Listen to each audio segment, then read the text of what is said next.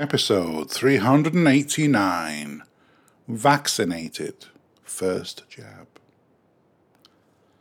Hello and welcome, and thank you for joining me. I hope you're doing well.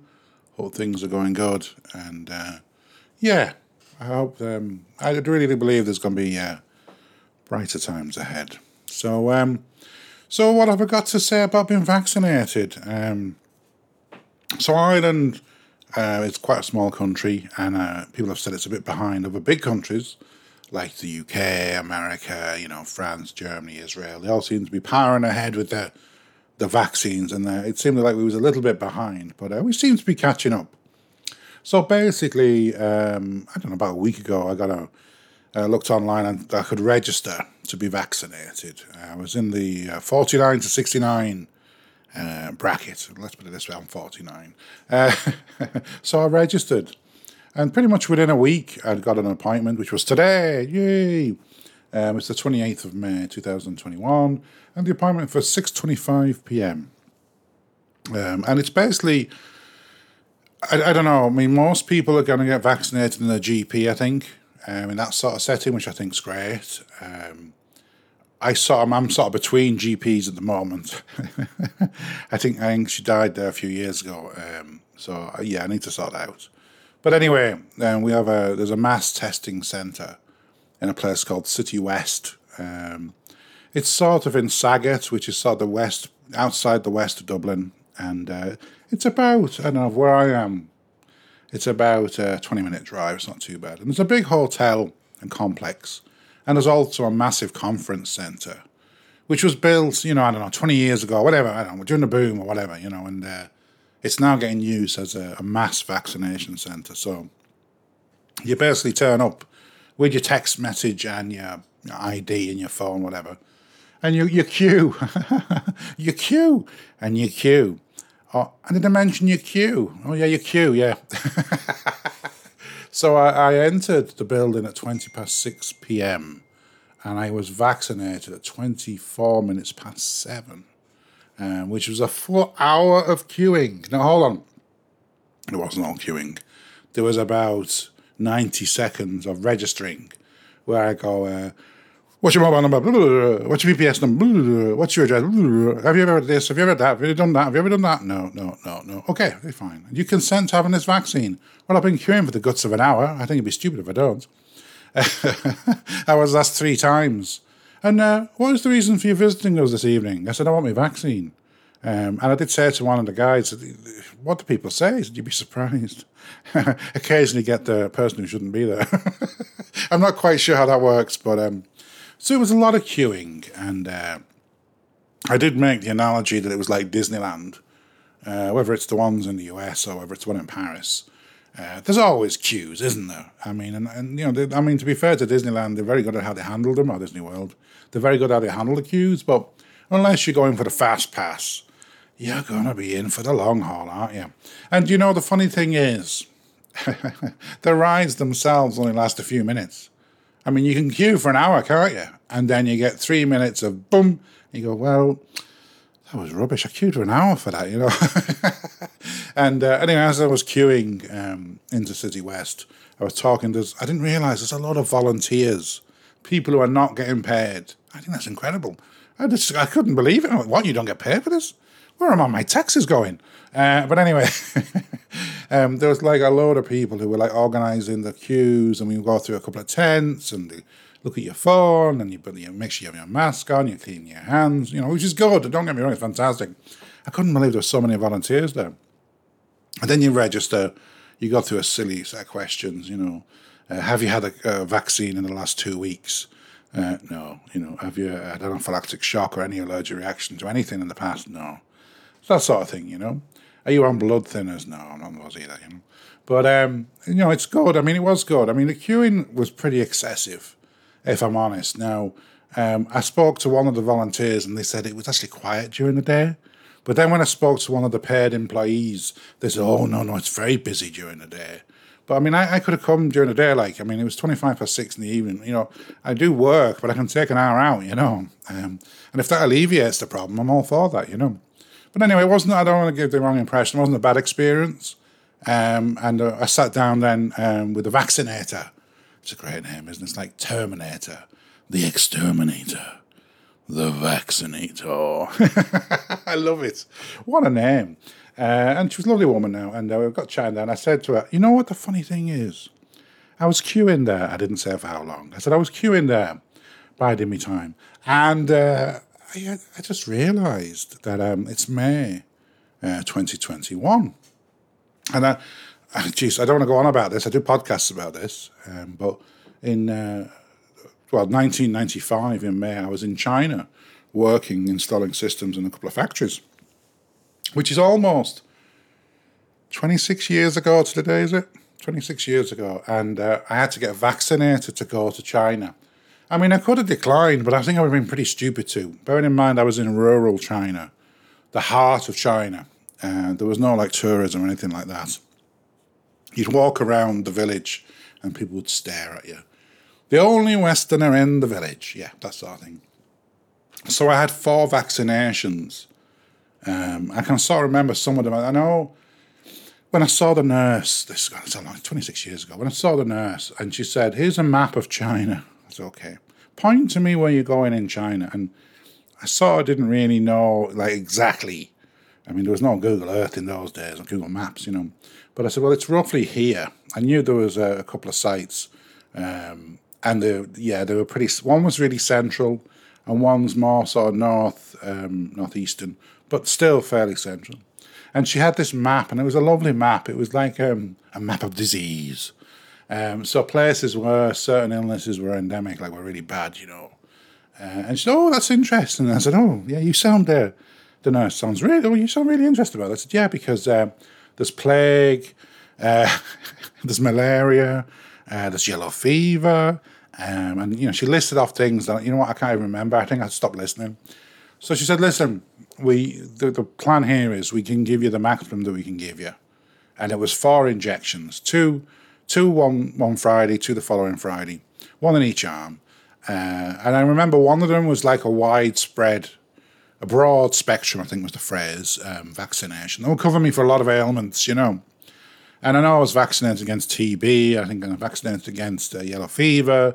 And I remember being given a pack of tablets as well, Lariam, anti-malaria drugs as well, one a week, you know. But it was quite funny because going in to get the vaccination today, I was probably less worried than a lot of people, you know, especially if you've not had vaccinations in adulthood. I mean, most of your vaccinations are when you're a kid, aren't they, you know?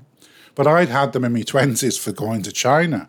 And I remember sitting there, and in those days, it wasn't 15 minutes. You had to sit for, I think it was 20 or 25 minutes. And I remember just this feeling coming over me going, is this it? Is this anaphylactic shock? Is it going to happen, you know? And I remember saying, the nurse had said to me, you know, Jason, you know, there's been over 20,000 vaccinations in this clinic. There's not been one single case of anaphylactic shock. And I said, you know what, that doesn't reassure me at all, because the longer you go without one, the more chance there's going to be one, isn't there? So today then, with a very sort of similar experience, you go in, you queue for an hour, you do registration, whatever. That wasn't similar to how it went. Anyway, but yeah, and eventually got the jab, and it's uncomfortable now, I have to say. I don't mind a little prick. But it did feel uncomfortable this time. It was definitely into the muscle anyway. And I don't want to put people off, by the way. You need to get the jab, by the way. But it wasn't like excruciating, you know. But afterwards, I've absolutely perfect, absolutely fine. And it was funny because I know when I had these injections back in the 90s, in 1994, I was getting, you know, really stressed thinking it was going to be me, you know. But I think that gave me a great reassurance today that I'd gone through that. That was 4 vaccinations over a week. And I remember saying to him, I need 4 injections. And I said, well, can you give me all at once? He said, no, we can't give them all at once. We have to give 2 this week and 2 next week. Okay. Not realising the reason they couldn't give me all 4 was I would feel terrible for 48 hours. So I got the first 2 injections. And why on a Friday? Because it suits the company. You go home for the weekend, and I was like, oh my God, I felt ill, fever, the worst flu you can imagine, for 2 days. And at the end of the second day, the Sunday night, I felt fine. Oh, back into work on Monday. This has been planned, hasn't it? It was quite a strange coincidence that I've had my COVID vaccine today, Friday evening, But so far, so good. I do feel okay. I don't have any immediate symptoms. They can arrive over the next 24 hours, 48 hours. And usually just have some, ibuprofen is the daddy, I think. But if you can't take ibuprofen, then yeah, paracetamol. And they were suggesting the second jab. I need a second dose now of Moderna in 28 days. They're suggesting, well, most people may get a little bit of something after that one, So, but I've spoken to a few people who've had it, and it's sort of a mixed bag. Half have nothing at all. And the other half are like, oh God, I was dying for 2 days. I was sleeping all the time. I had a fever. So I don't know if I'm going to be somewhere in between. But the feeling ill part is actually a positive as far as I'm aware, that it's your immune system getting a kick up the pants, and when you fight something, that's that feeling you get, the horrible, the muggy head, the temperature, the feverishness, the feeling tired, your aches, your pains.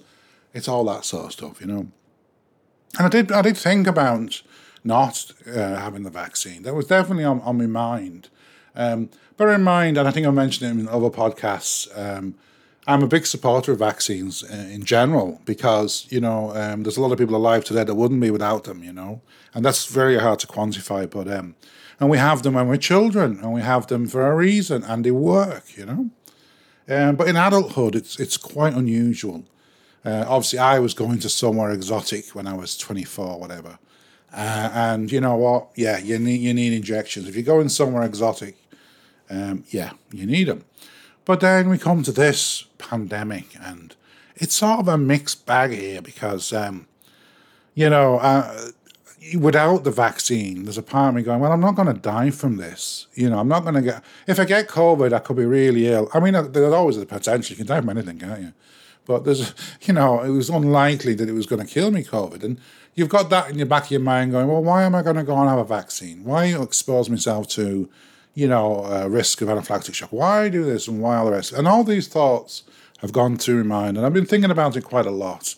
And I work with guys who are really anti-vaccine. And over the years, I've worked with a good few people, And I mean... I like to consider myself quite intelligent and a reason think about this, and this was my reasoning, right? And it's quite straightforward, and it's quite simple in a sense of, if we all took the stance that we're not going to take the vaccine because it doesn't affect us, then no one takes the vaccine, and when no one takes the vaccine, then people will die who could have been saved. It really is that simple, Yeah, of course, I could have got away with it. Yeah, I'm not having a vaccine. I actually know a couple of guys now who are not going to have the vaccine, and I think that's irresponsible. It's a level of selfishness in some ways, and but for me, yeah, you know what? This isn't about me personally. This is about the society we live in, and I did look at the genetic makeup of the Moderna vaccine. I'm going to say virus then, Moderna vaccine, and it's really interesting. And I'm going to read even more about it because I am very intrigued how it works. But it's very specific. They're not giving you COVID. It's not an old school, vaccination, which is good. And then we go, it's genetic modifications. It's messing with your genes, I mean, people are shoveling on burgers and all sorts of processed food in the gobs. The same very people are saying they don't want to have a vaccine because there's things in it and it's genetically modified. It's nonsense. Anyhow, this podcast will not be on YouTube because, unfortunately, they've quite strict guidelines on these sorts of things. But my advice to you is quite simple. Do what you feel is right. And that's exactly what I did. I'm having the vaccine. I'm quite well aware that the second one, I'm going to feel a little bit shit for a couple of days, right? Which is a small price to pay. I mean, I suppose, for me, it was a no-brainer because, 26 years ago, when I was half the man I am now, a younger man, going to a place I'd never been before, going to a place where lots of diseases were endemic and where it was quite dangerous health-wise. my decision then was, yeah, give me the vaccine, you know. I want it now. And I think that's the right choice. And I think now, you know, maybe think less of yourself a little bit and think of society more. And that'd be a great lesson, I think, for, you know, I mean, essentially humans are very selfish. And I think this is one opportunity now where you can do some good.